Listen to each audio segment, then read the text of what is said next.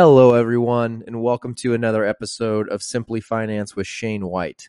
Today is episode 59 and episode number 6 of my Founder series, and I couldn't be more excited than to sit down with Jordan DeChico, who is the youngest brother, president, and co-founder of Super Coffee.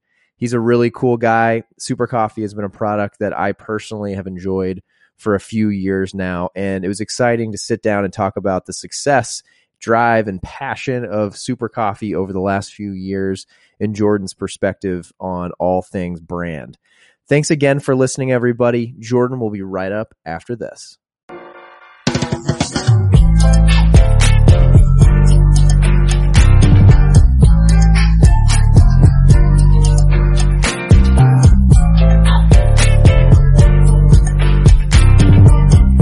Well, thank you, Jordan, for coming on the show. Appreciate you being here today. Would you mind giving a little intro to yourself and telling everyone a little bit about Super Coffee? Absolutely, brother. And thank you so much for having me on. This is exciting. Again, we're big fans of RX Bar and yourself. And then I know you enjoy Super Coffee products every now and again. So Absolutely. This is exciting for us. And yeah, I'm the youngest brother of 3 of the co-founders of Super Coffee. It started in my dorm room, actually, when I was a 19-year-old freshman. Played basketball at Philadelphia University in Philadelphia. And the story goes, I was falling asleep in class. We would have 5 a.m. practices every day, and it was just draining, man. And we couldn't, I couldn't figure out why there wasn't healthier energy drink options, but specifically bottled coffee, because I loved coffee. And obviously it's a massive category. It's the 3rd most popular beverage in the world. So why, when all of a sudden it was a ready to drink product, all standards went out the window, and you had to kind of suffer for something that was just loaded with cream and sugar. So just started as trying to solve that problem for myself, and realized, very early on, because I was studying business at the time, that there was a market opportunity for it, and started to run some very simple, basic business models, which, I'm sure we'll get into, of just like, okay, here's the market size, total addressable market. Here's who controls, here's who controls the market. Here's how we can differentiate and maybe find a little niche for ourselves. So that's how the idea came about. And then called my 2 older brothers. Jake is the middle brother. He was playing football at Georgetown at the time. Jim was my oldest brother. He had just graduated from Colgate and was working in New York in finance. And I was like, hey, they're just, 2 years and 3 years older than me. So we've always had a really tight relationship. And I said, I'm going to forfeit my scholarship, my basketball scholarship. After my freshman year, I'm going to drop out. I'm going to start this company because it's something that I'm super passionate about and really believe in. But I need you guys to join me. So I was able to convince them to join, and that's how we got started. And that was 2016. Wow. That's quite, yeah, I knew some of that. That's, how did you, I would love to just jump in the beginning there. How did you, what was the process of looking for a healthier option? And then once you determined there wasn't a healthier option, what was kind of the process that you went through to start testing? And do you remember the first Super Coffee batch you made in that whole process? Yeah. Oh, of course. Feels like yesterday, honestly. So again, I will say, just a reminder, you have to think about context of, who we were as athletes and where we were. I was based in Philadelphia, but we grew up in New York. So we were exposed always to the greatest trends, and we were surrounded by great brands.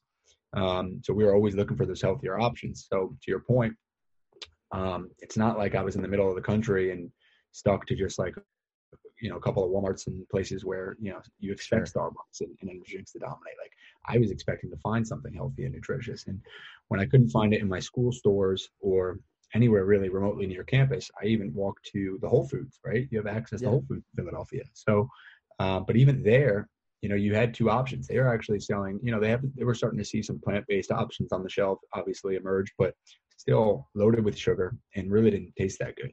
And then 2016 was really the emergence of cold brew coffee, ready to drink, brands like Chameleon. But, that's 3rd wave coffee, $4.99, $5.99, really strong. For a college kid, that doesn't really appeal to me, and I couldn't really afford it either. So wasn't really a viable option. So that's kind of where I was like, wow, if I can't find a healthy option in my everyday life, and I can't even find one at Whole Foods, there actually is a real opportunity here. But what does that now look like? And just by talking to my friends and being honest with myself, it's like, look, I actually like the taste of Starbucks Frappuccinos. I mean, like, they do $2.5 billion a year in revenue for a reason. They taste absolutely delicious in Right. some aspects. Now, at that time, but now it's kind of like, sickly sweet and artificial tasting. But um, so it was obvious that we needed a product that tasted really great, needed a product that delivered on the nutritional benefits that we wanted. And at that time, I was really going into keto. I didn't really call it keto, but it was zero sugar. A lot of athletes were talking about it. Um, Protein, obviously, always a big part of our diet, especially when we're moving, but we didn't want it to be a protein shake. We wanted it to be a coffee first that used protein to give it its creaminess versus like, artificial creamer or half and half or something like that. Right. So Okay. that's where the 10 grams of protein really came into play. And then MCT oil was just making its way onto the scene for energy support, metabolism support. And we started adding that. And we were like, look, if we can make this thing taste great, be nutritious, and instead of being $4.99, let's make it $2.99 so it can compete directly with Starbucks. So those were the 3 boxes that we wanted to check. And then obviously just creating a brand that was meaningful to us, and what we wanted to put out into the world, which is always, I think, super important, which I'm sure we'll talk more about. So that was the initial logic behind the MVP product, the minimum viable product that we put out. And from there, it was just really learning the hard way, rolling up our sleeves. We had a small micro manufacturer, almost like a culinary kitchen in the Washington, D.C. area. Because when I dropped out that summer after my freshman year, I moved in with my brother Jake, who's at Georgetown still. He was in his senior year. And we just needed a place to put the liquid into bottles, which, I never realized how difficult that would be. But the first batch, it was just like, I think every batch we ran a batch every like 2 weeks, just like a couple thousand bottles. And every batch was different. It was like, what different sweet, that was the benefit of doing that. And Whole Foods Market had their local program that we were able to get in. We started with 1 store. Oh, wow. And we were like, yeah, we're just going to become the best selling bottled coffee in this Whole Foods, right, in Washington, D.C., in Georgetown, actually. So just right up the street from where Jake was, where we were living. And we basically said, like, look, we're just going to make product, give it to every single person on Georgetown's campus, get feedback from them, sell it at Whole Foods so we can get some revenue and proof of concept going for, because we knew we were going to need to raise money. And from there, again, every batch we improved the packaging, the bottle shape. We played with, obviously, the different levels of sweetness, different flavor profiles. We actually were doing it the right way when we honestly didn't realize it. Okay. Yeah. We're more doers than thinkers or planners. But we were doing it the right way. We kind of taking our time. We were obviously wanting to move quickly, but definitely took time to figure out the product first. Yeah, definitely. It's interesting to hear. I've heard this from a few people I've interviewed recently on that conversation. Do you remember the conversation, like telling your parents and your brothers that you were going to drop out and do this full time? And how did that go? Do you remember that conversation? Yeah, so it was August of that summer. So it was the end of that summer, and Jake and I were in the Georgetown Summer Launch Program. So Georgetown Business School has a great program where they're just helping out. So we had a concept, we had an MVP, and I'm getting ready to go back for my sophomore year, right? So like nobody's thinking that you're dropping out after your freshman year, especially when you're like full scholarship, expected to be an all-conference player. Yeah, right. Year. Like everybody's thinking, all right, Jordan's about to get ready to have a great season, and Jake's getting ready to finish up his senior season at Georgetown football. We were actually on a trip to California for our cousin's wedding, and again, end of the summer, like this is my last week of summer basically. Then I go back, and on the last day of the trip, I'm wrapping up like my summer thesis for the program. And the idea that Jake and I were thinking is I was going to go back to Philly, and we were going to start selling in Philly Whole Foods, and I would manage that, and he would manage, the Georgetown store, and we had no employees. So it was like, wait a minute, you're going to be a Division I full-time college student athlete in your senior year, and I'm going to be a Division II full-time college student athlete, and we think that we're going to we were basically working 15 to 20 hours a day that whole summer. Oh, wow. So, and we were, couple $1,000 a week in sales. And so logically I was just like, there's just no way it's going to work. It's just going to be too hard. The company's naturally going to dissolve. And the worst part about that is that Jake in his senior year would then have to make a tough decision at the end of that year to say, okay, do I actually want to now restart the company, or Mm-hmm. am I gonna, with my Georgetown degree, just go work on Wall Street and make 100K as a first year out? Yeah. Pretty easy decision, I thought. So I decided, hey, I can't go back. We believe in this. We have traction. We felt like we were doing a lot of the heavy lifting, but it was working. So I just told my parents, look, I can't go back. And they thought, my mom was really scared. She was really scared. My dad was really upset. So like mixed emotions for sure. But when they realized I was serious about it, they've always been so supportive. They've always kind of led us, raised us to, think for ourselves and take risks. Obviously like basketball, and sports kind of put us in the position to do that. But so they got comfortable. I mean, I shouldn't say comfortable, but they were okay with me doing it.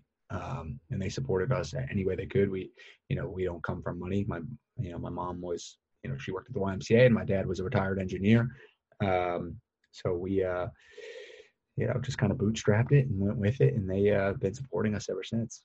I love that story. No, it's 'cause it's so interesting. Like, it seems like in a lot of people's, there's like always an inflection point, a decision to be made somewhere along the line, right? And it's not, obviously, most of the time, it's not going to be easy, but it's interesting to hear you just kind of decided last second to do it and run with it. Yeah, and I can only imagine, like, once you get your foot in the door at one Whole Foods, and then if it dissolved, like the opportunity to go back, I'm sure they're not going to, the chances there would be an uphill battle to try to get back into a Whole Foods after kind of dissolving your company, No, exactly. Yeah, it was like, I mean, who knew, right? I mean, like all we knew is that if I went back to school, Jake went back to school, we would be in a really bad spot company wise. So Sure. Yeah. willing to take the risk. So after that conversation with my parents, I called my coach.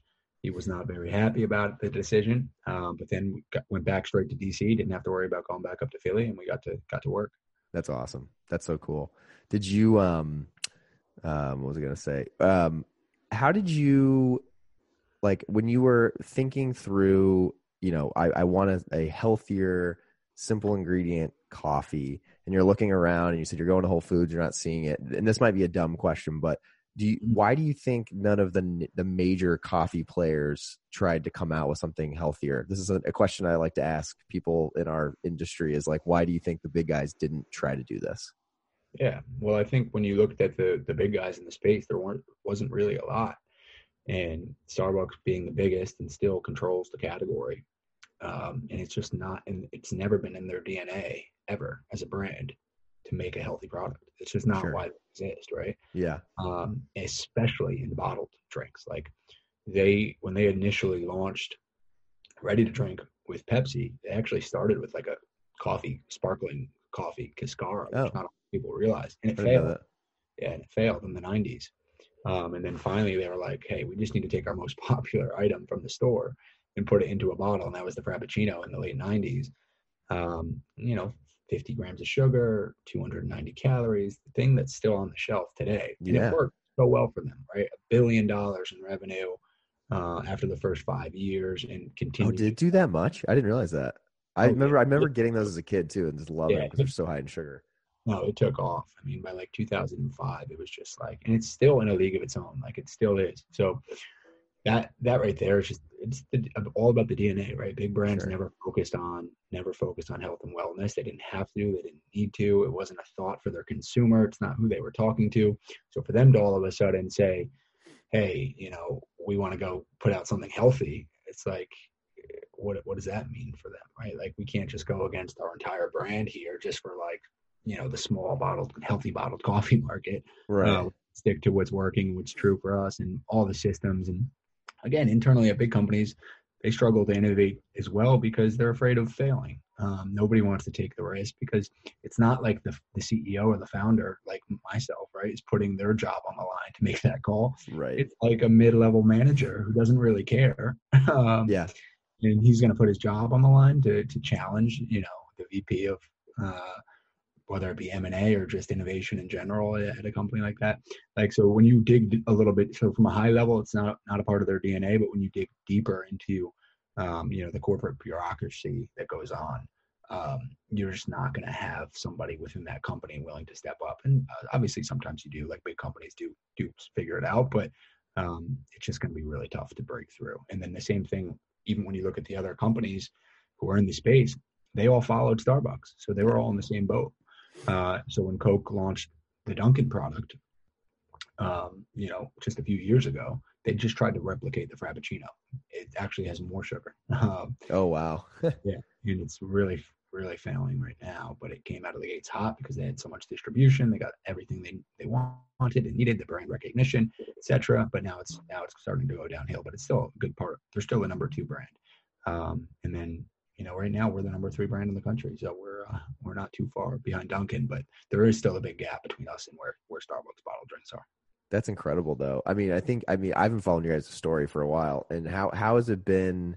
Has there been challenges? I'm sure that there always is, but it seems like you guys have just been unlocking distribution and growing across the country. And it seems like every place I'm at, I'd notice you guys more and more now than I ever have. Yeah, there's always challenges. I think across all departments in the business too, right? It's not like just the big ones, but the 2 things that you need to get right are the product and the people. And the product is so tough because we don't own our own manufacturing.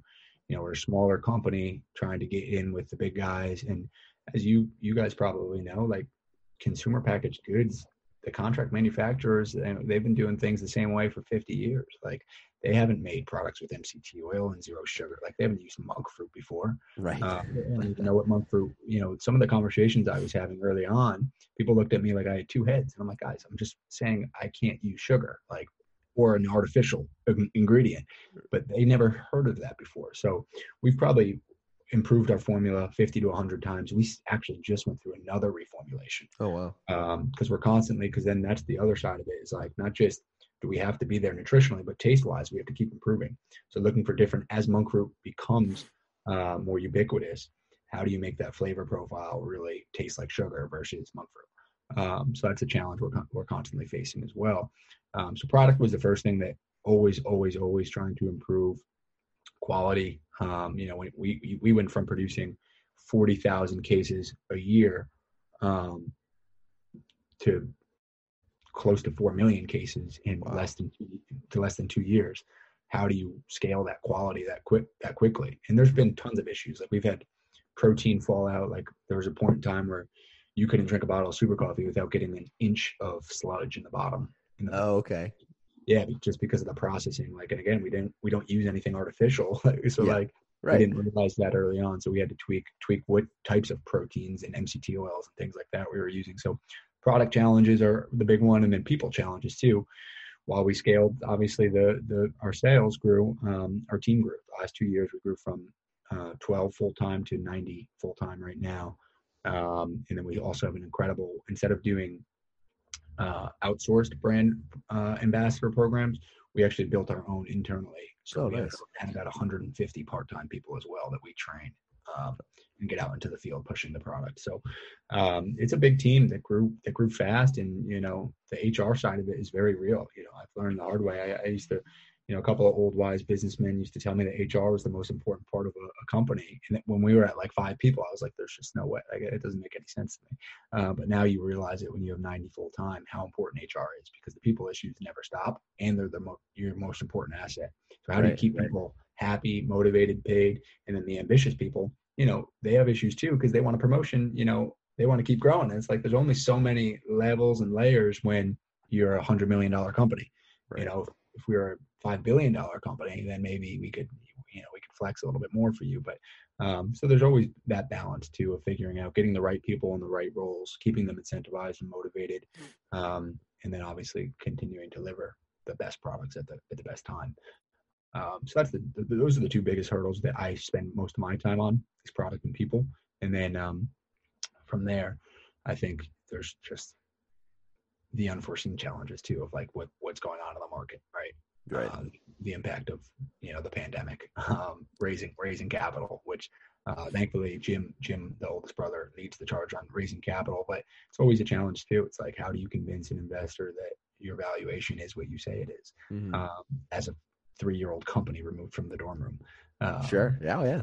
These are all the things that we wrestle with, but we've been able to raise a lot of capital at fair valuations for us.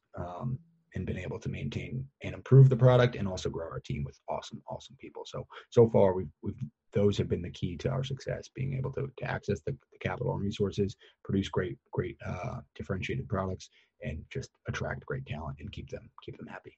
That's awesome. Yeah, I mean, I know the people thing at RX. I didn't fully understand the power of that. I think partially because I spent so much time in big corporate America at two, Fortune 200 companies before that. So, I mean, you're just in a big pool of people, and it's when you come to a smaller company, and I don't know what it is. I feel like with food, I don't know why. I feel like there's even a bigger connection because you have the product in your hand, you're sharing it with people. I don't know. I agree. I feel like the people side of things at a smaller company becomes ever important. I do think it's interesting. I would love to dive into what you just hit on because there's a few things I thought were interesting when I know a lot about you guys and have done my own research, but the bootstrapping to then deciding to raise capital, and you guys just went through some awesome steps to that, and that all became public recently. So congratulations on that. That's exciting. Thanks, and then you guys were on Shark Tank a while ago and tried to get funding that way. So would you mind kind of walking through for this podcast? This is like a perfect topic, is like how did you guys obviously bootstrap because you were in your dorm room trying to make it work yourself. Can you kind of explain the process that you guys went through to go from, we're just going to keep bootstrapping this to then kind of the light bulb moment of like, we need to raise capital to hit the next phase, and why, and just like your overall thoughts on that? Yeah, totally. And dude, definitely feel free to interrupt with questions. So much has happened in a 5-year period that I forgot to even mention Shark Tank. So yeah, I know. So definitely feel free. That goes to show how fast you guys have been growing, and there's so much going on. Yeah, ton going on. So yeah, I think the bootstrapping thing is super important and valuable for any company or founder and entrepreneur, because for the majority of people, that's how you have to get going, especially when you're a 19-year-old or just, a young first timer. We didn't come from money, very limited resources. Me personally, I was always focused on basketball. So as a 19-year-old, I didn't have a lot of savings either. I had a couple $1,000s in my bank from the odd jobs I worked, for the summer. Yeah. College. So all of that money initially went into any research, buying ingredients, travel back and forth to DC early on. But basically the goal was to leverage our own couple $1,000s to create that minimum viable product, which is like the first worst version you could, introduce to the market. And the goal of that was just to prove the concept was viable in any sort of way, get traction in any sort of way. So the first piece of that for us was, okay, how can we get into a retailer that has a great reputation where we can actually show that the product's going to sell well? Okay, right. And thankfully, Whole Foods was still doing their local program. And I don't know if Whole Foods realized how important that is for small brands, because I don't think they're doing it now, with Amazon leading the charge. But it's almost like an incubator. And for us, that allowed us to get into one store, right? Because we didn't have inventory, we had no capital, so we could produce a really small amount of product without draining ourselves. Go into one store, and again, our goal was to become the number one bottled coffee in that Whole Foods. And then once we did that, we'd go up the street to the next Whole Foods and we'd say, hey, look at our data from this store. Can you take us in? And then do the same thing. And we had enough capital. We had enough capital to do that for about 5 stores, which we projected was about 3 months. So like you talk about the smallest sample size and the smallest time period before you needed to raise money, but we did it that summer. And that's exactly what we did. We executed. We were the number one coffee in those 5 stores. Oh, wow. Yeah. And when you can say that, hey, we're the number one coffee in 5 Whole Foods. That's huge. Exactly. And kind of paint that picture of here's what we're doing and here's what we're going to continue to do. And then here's how we're going to do that. Right. That's where the business plan comes into play, but it becomes a lot more real. It's not just like, 3 college kids saying that they're starting this great company. So with that very small proof of concept, we actually did friends and family first, of course. So friends and family round was $60,000, and that would give us, another 3 to 6 months of runway of doing the same thing, scaling. And we were able to raise it from 2 of our aunts who just took the risk on us. They're like just the nicest, kindest people ever. And Wow. they're still, yeah, there are two Early hands. investors. Yeah, friends and family, exactly. They got in, I think, at a million valuation, so they've done pretty well. Nice. Yeah, absolutely. That's On that, awesome.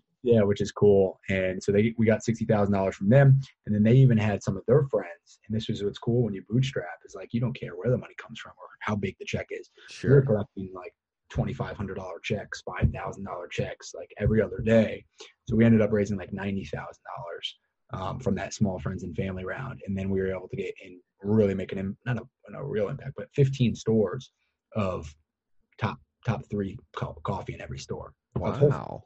But again, people's perception of Whole Foods is so great. It's like, wow, if you're number 3 in these 15 stores in a high profile area like DC, then of course you guys can expand, right? Of course you can keep this going. Definitely. And a lot of, we call it, not, it's like friends, family, and fools money early on because they don't know CPG. So we're not asking but They're probably the going store, off of just knowing you guys and then yeah, word of knowing mouth us, from your aunts. getting those highlights too. Like, hey, we were Yeah. in 2 stores last month. Now we're in 4, and we're still the best seller. Now next month we're going to be in 8. So you can paint that picture really clearly without. Did you guys have like a sell deck, like some sort of sell deck early on for friends and family? Yeah, we did like a little business plan. It's funny. It was actually June 25th was our 5th year anniversary. Oh wow! There you go. Congratulations.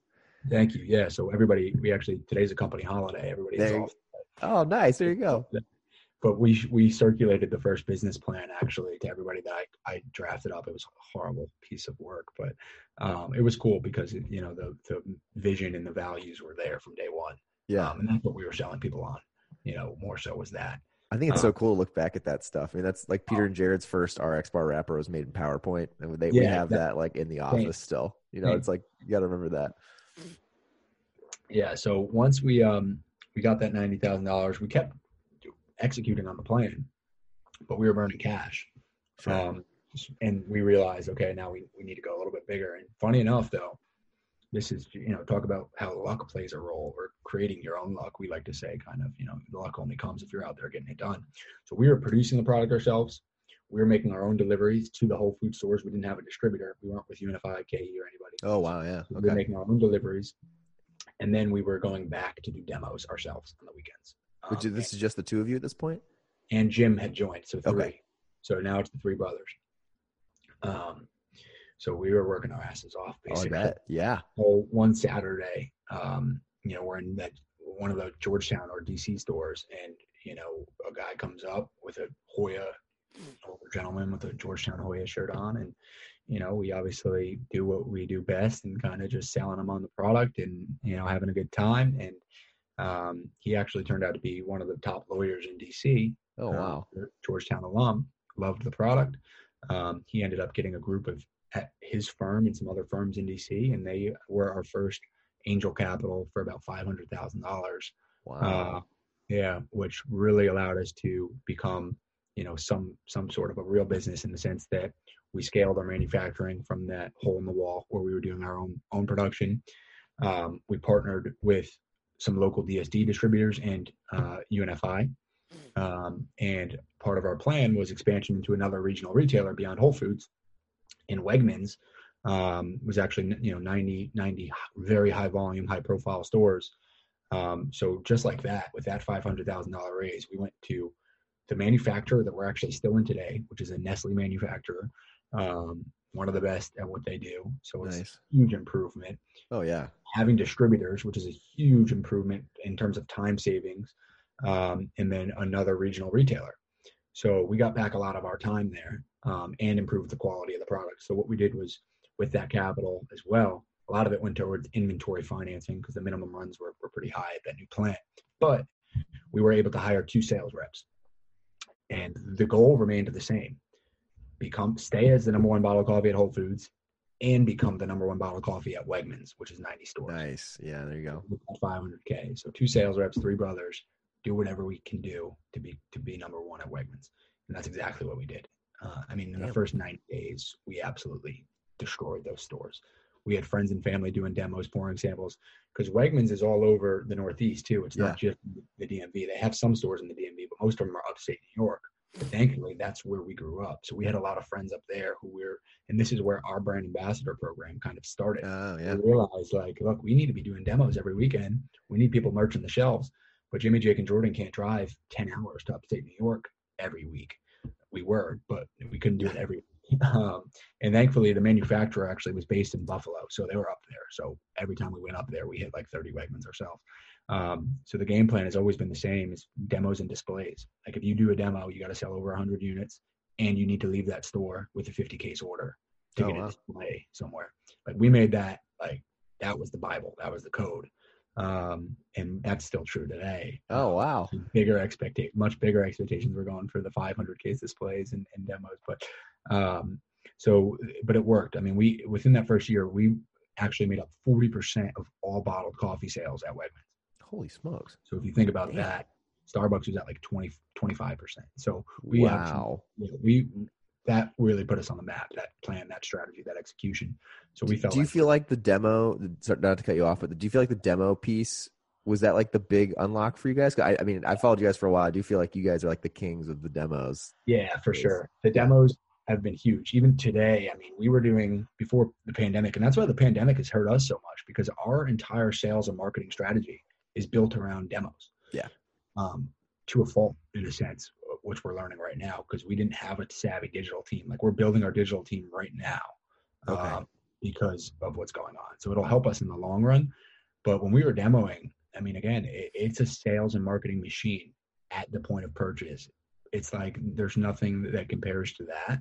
In March, we had over 100,000 person-to-person sampling impressions this year.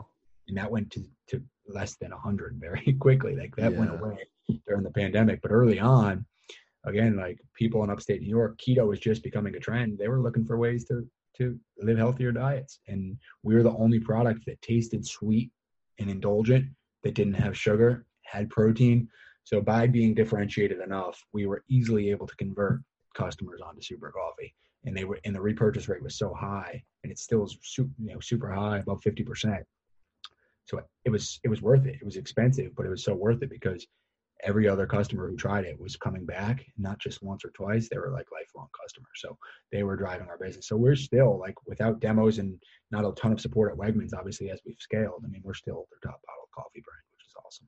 That's phenomenal. That's such a wild story. I mean, so you guys went from, it sounds like, so friends and family, then you almost stumbled upon your first angel investor. Is that then shortly after that, or I guess when was the timing then of Shark Tank?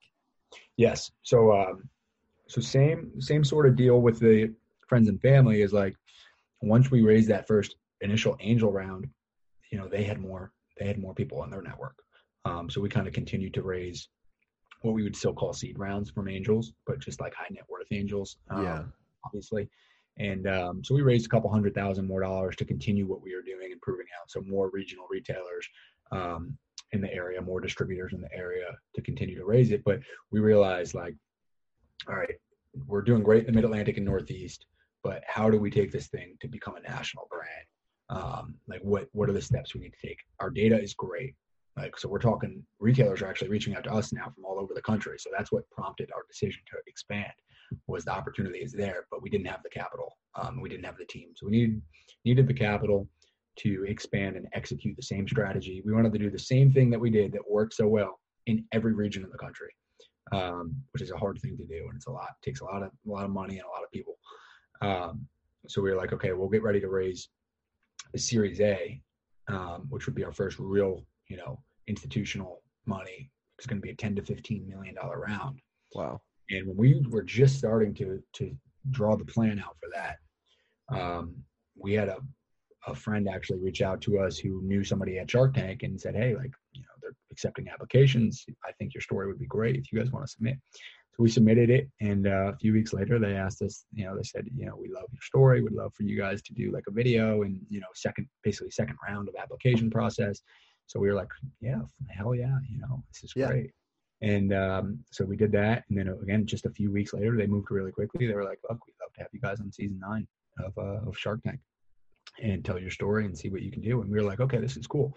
Like we didn't think we'd be able to raise our full Series A on Shark Tank, obviously. Okay, yeah. 2017, actually, when we went on to film it. So it was really early on still. So we went on, we asked for $1 million from the Sharks for 10% stake. So we were valuing the company at 10 million at the time, which we thought was reasonable. I think we were on pace to do like 2 or 3 million that year in sales in 2017. So we thought that was pretty reasonable ask for year two. Yeah. But I don't know if you saw the episode, but I basically, did. Yeah. Sharks didn't like the product, and they thought the valuation was too high. And Rohan Oza, who's a big beverage guy, who's involved with Vitamin Water and Buy and Bulletproof, actually, and High Brew, some of our competitors, which we were worried about. We were like, this guy's, very publicly involved in these other coffee competitors. I was going to say, yeah. Yeah. So that was, a little interesting, but again, we thought that having 8 million people, we knew there was a risk going on the show too, but we thought having 8 million people view us, like our goal was let's just come off as awesome, genuine, hardworking brothers who are trying to break through for the betterment of society with, a healthy product. Love it. Yeah. Yeah. That's exactly what happened. Even though we didn't get a deal, it was, some negative feedback on the show, but like 8 million people, and we still get the reruns are still going right now. I always see it pop up online too, just like the clips of you guys ripping the shirts and stuff. That. Yeah, we leverage that for ads. But in stores, all of our retail marketing POS, like as seen on Shark Tank. So we leverage it at demos. People recognize the brand. So it was a huge turning point just in terms of brand awareness and excitement. Whereas you weren't just three kids, brothers who worked hard. We were like that brand that was on Shark Tank that's, trying to challenge Starbucks. So that was a really cool turning point. So we filmed it in 2017, but that didn't air until February of 2018. Oh, so it was about 8 months. So by the time it aired, actually, and this goes to show how quickly we wanted to evolve and how big evolution was for us. By the time it aired, we had a completely new reformulated product. I was going to ask, it wasn't it wasn't the same brand name on the bottle either, right? Exactly. It's completely different. Like everything was new. We went through a full brand refresh, all product formulations. We were getting ready to launch our Super Creamer, which was our first extension outside of just bottled coffee. And when it aired, people started reaching out to us like, hey, are you guys still looking for money? And we were, again, raising from angels. So we were well capitalized at that point, and we were planning for the Series A still. But one of the people who reached out directly to me on Instagram was Patrick Schwarzenegger. That's awesome. Yeah. Arnold's son. And, he ended up investing as an angel. Meaningful investment for us, but just having that. Didn't he just DM you on Instagram? Wasn't that the story I've seen? Yeah. Just DM me on Instagram, and he's a year older than me, so he's Jake's age. We just hit it off, right? Like, yeah, he seems like a cool guy. Yeah, he's super cool, and he's super entrepreneurial.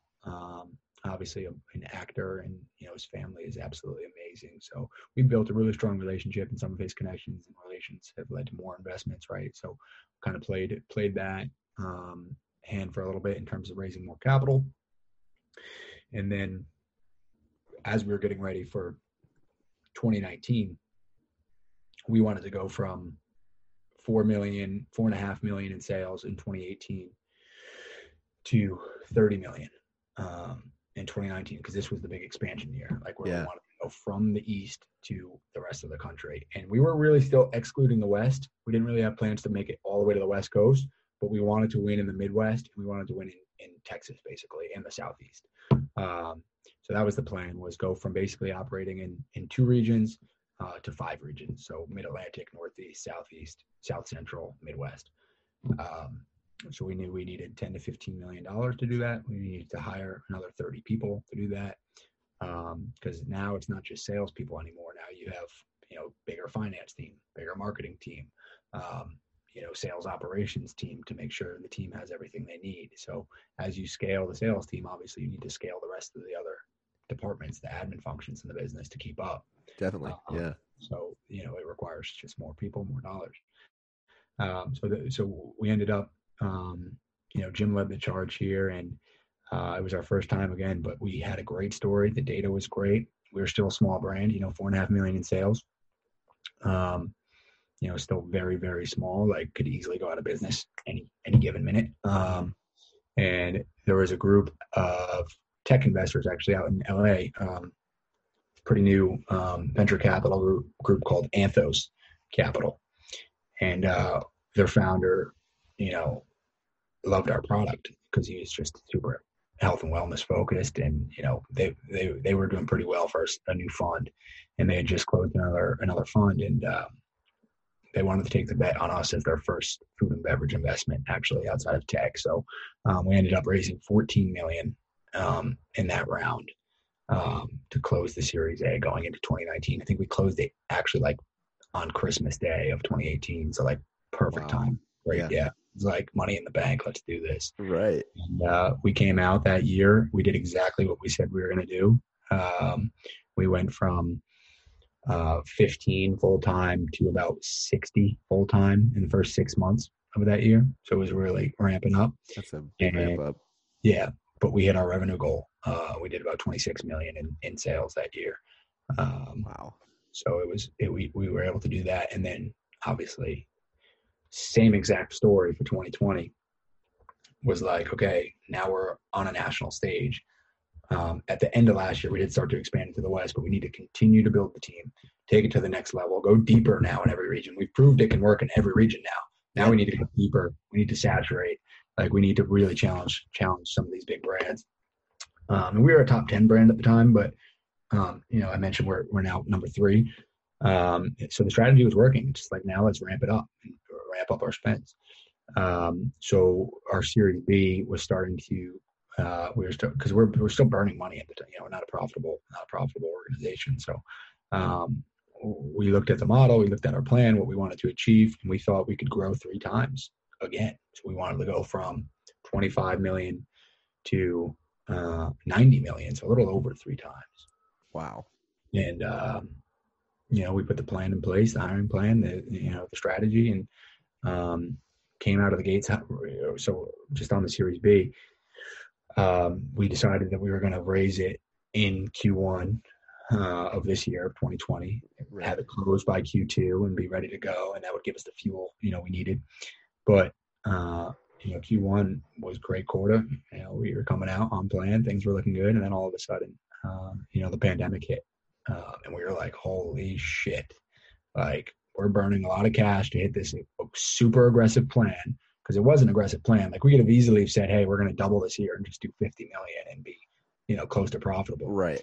But unfortunately, that's just not how we operate. It hurt us in this circumstance. We took a shock. I mean, like, March was an awesome record-breaking month. You know, really incredible end to Q1. And based on previous years, we knew that Q2 was going to be about double what Q1 is, and Q3 would be double what that was. So we were there. Like, we were on track, and unfortunately, everything kind of just shut down. I mean, and you know, I think sales missed plan in Q2 by about 35-40%. Okay. Yep. But at the same time, we had enough traction and footprint and we were handling the pandemic well. We didn't make any layoffs or furloughs at all. Oh, awesome. We committed to keeping the full team on board. We actually hired a few more people to make sure we were spread too thin. That's great. Around that time, we started talking to Anheuser-Busch a little bit more seriously as well about a distribution partnership, but also they wanted to invest in our round. But we were also talking to some other strategics as well who were really serious about getting involved. But the deal with AB made a lot of sense because they had just lost Bang Energy, was their number 1 non-alc brand. So if you think about the bandwidth of a large company like that, or any company, if they lose a big portion of their sales and their focus on non-alcoholic, they need to fill that void, and their sales team needs to make up for that. Right. So it was perfect timing for Super Coffee to sign. What we signed is a national master distribution agreement where we are their exclusive coffee. They participated a $5 million check in the round. We closed $28 million in Series B capital at a $228 million post-money valuation. That's in fantastic. In the middle of the pandemic. Yeah. But, Congratulations. That's just awesome.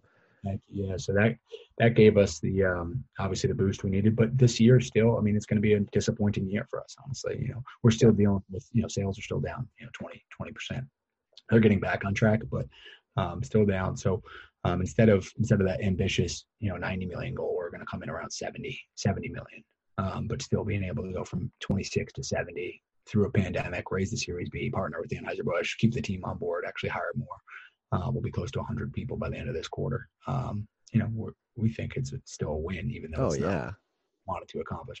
It's kind of one of those things where, again, and this is greedy of me to say, but like it hurts the most of, man, if there wasn't a pandemic, what would we be? You know what I mean? Like if there wasn't a pandemic and we did all these things, like we could have beat our plan this year, our ambitious plan of 90 million. So that hurts. But again, like we got what we needed to survive, because we could have easily, just like any other business, had to shut our doors, had to lay off 50% of our staff and shut our doors. So it's been a whirlwind, man. Yeah, it sounds like it. I mean, it's been so much has happened in such a short amount of time. Yeah, I mean, I feel like the pandemic, the one thing I know we've learned is just you can't predict it, and it's just like trying to like put out fires. It's just like keep moving ahead, keep going forward, and to your point, it's like I think a lot of brands too are kind of like open their eyes, like, oh shit, maybe we haven't done enough on the digital side or the e-commerce side. Exactly. Is that something that you guys like? Are you guys are on Amazon, right? You're on Amazon.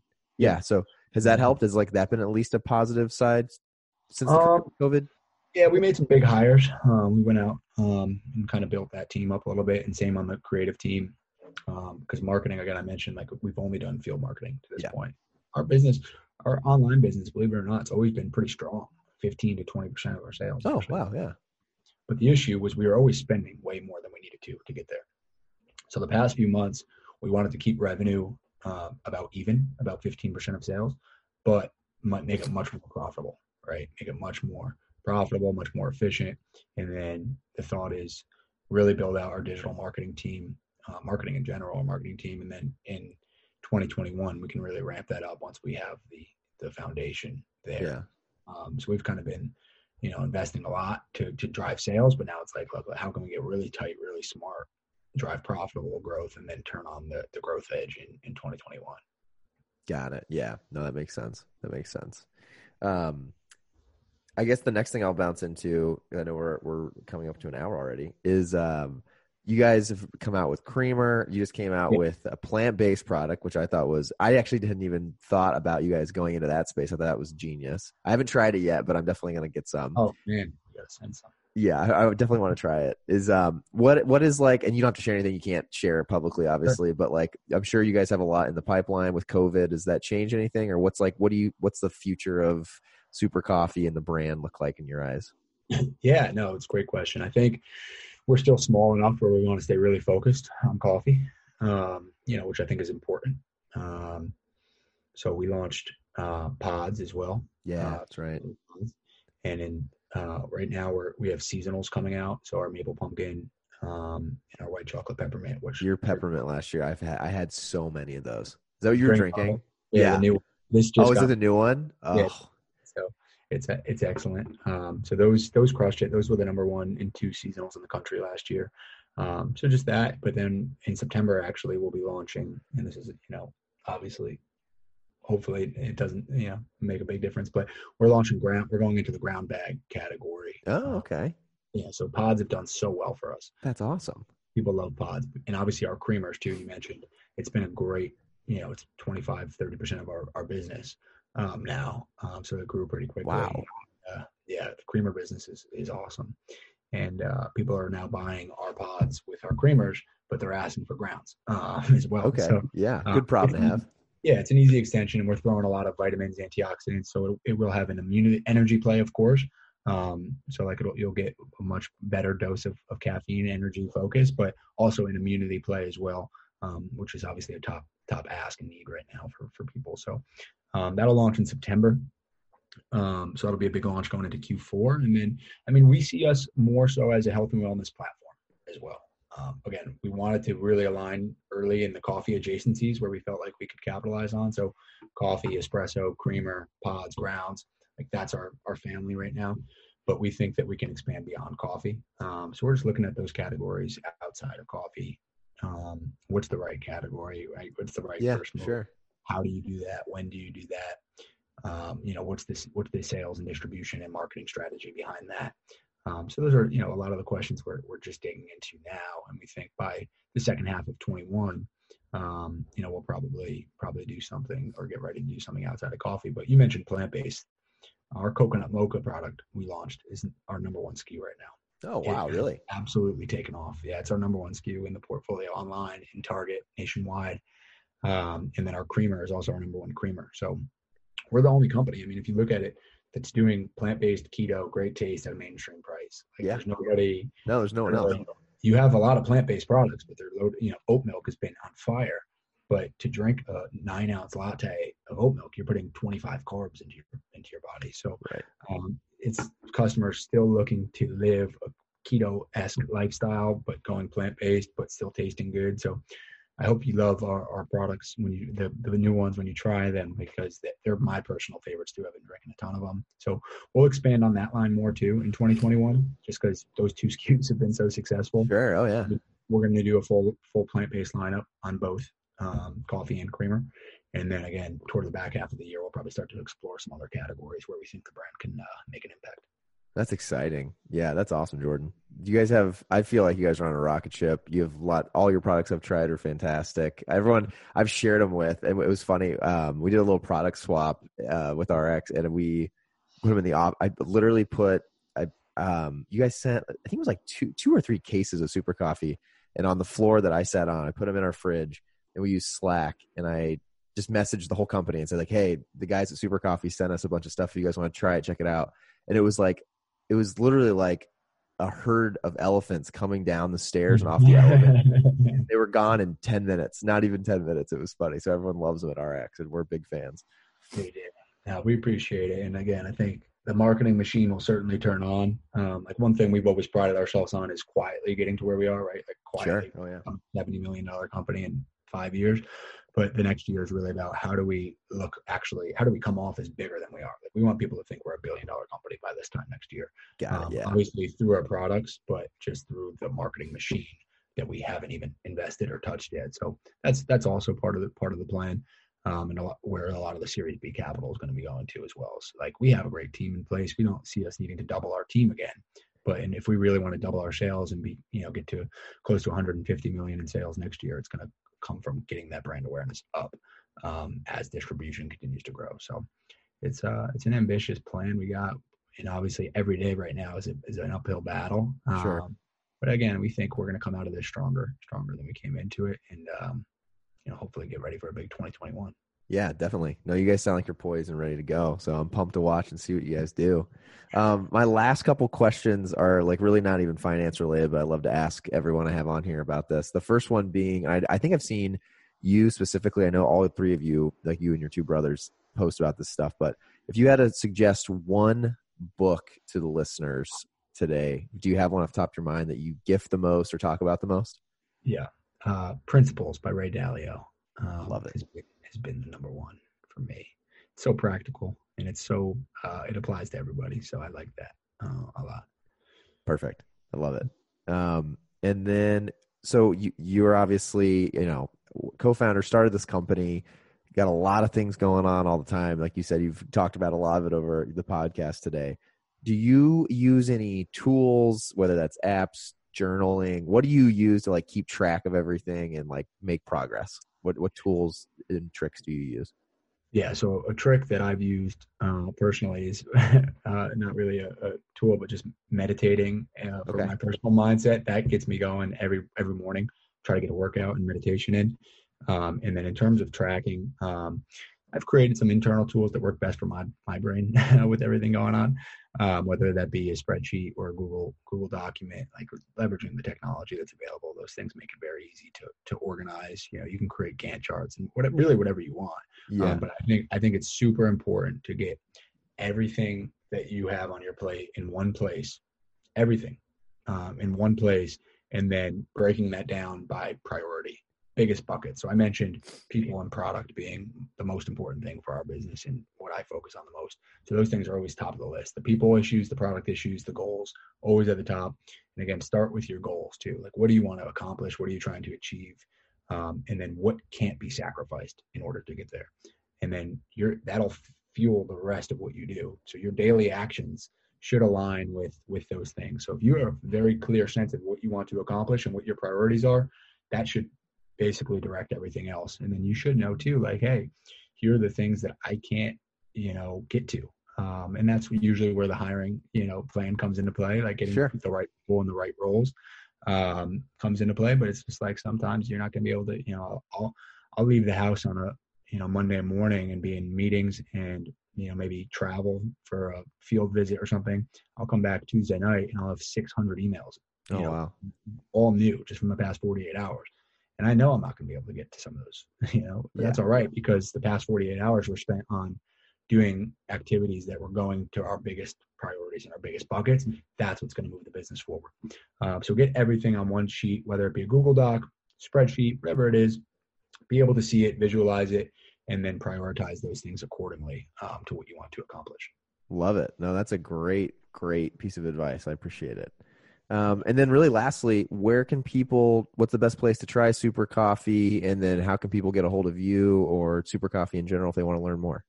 Awesome. Yeah, the easiest way, obviously people are probably spread out across the country. I'm sure you can find it in your local regional retailer or national retailer, but drinksupercoffee.com, amazon.com. You can buy all products on those platforms. Try drinksupercoffee.com. We usually do some deals for everybody, like first time buyers for sure, like 15-20% off. And then just reach out on the site.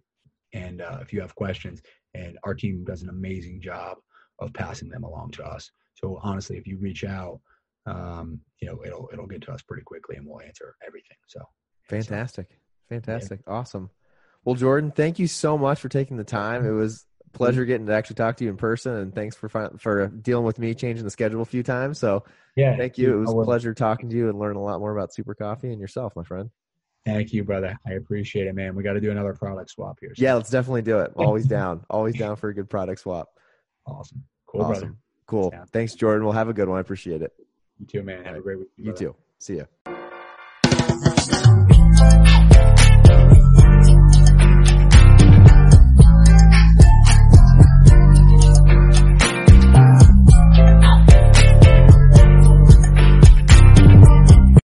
Thanks for listening to today's episode with Jordan from Super Coffee. Hope you guys loved the episode. If you'd like to try Super Coffee, you can head on over to drinksupercoffee.com. And also, as always, wanted to remind you guys of a few more links.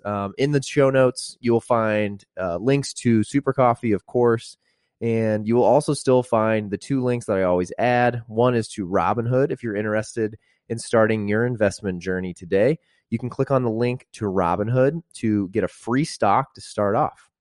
And last but not least, I have another link in there to the COVID stock market rebound tracker. It's basically my list of companies, of stocks that I'm keeping an eye on during all of the craziness that has transpired this year, and really just keeping a tap on what I'm looking to invest in if you're interested in getting started, and really just want a place to get a jump start on the types of stocks that I think you could and should be looking into to invest in. And remember, I am no hedge fund manager. I am just giving you guys my best suggestions. And as always, if you like today's episode, if you love Simply Finance with Shane White and want to support it, share it with your friends. I really can't thank all of you enough for sharing this and helping with the growth of the podcast. I also would love it if you guys would leave a review and leave a 5-star review on the podcast. It will help get the podcast in front of more people. So thanks again, everybody. Appreciate you listening to today's episode, and we will be back with another one in a couple days. Thanks, everyone.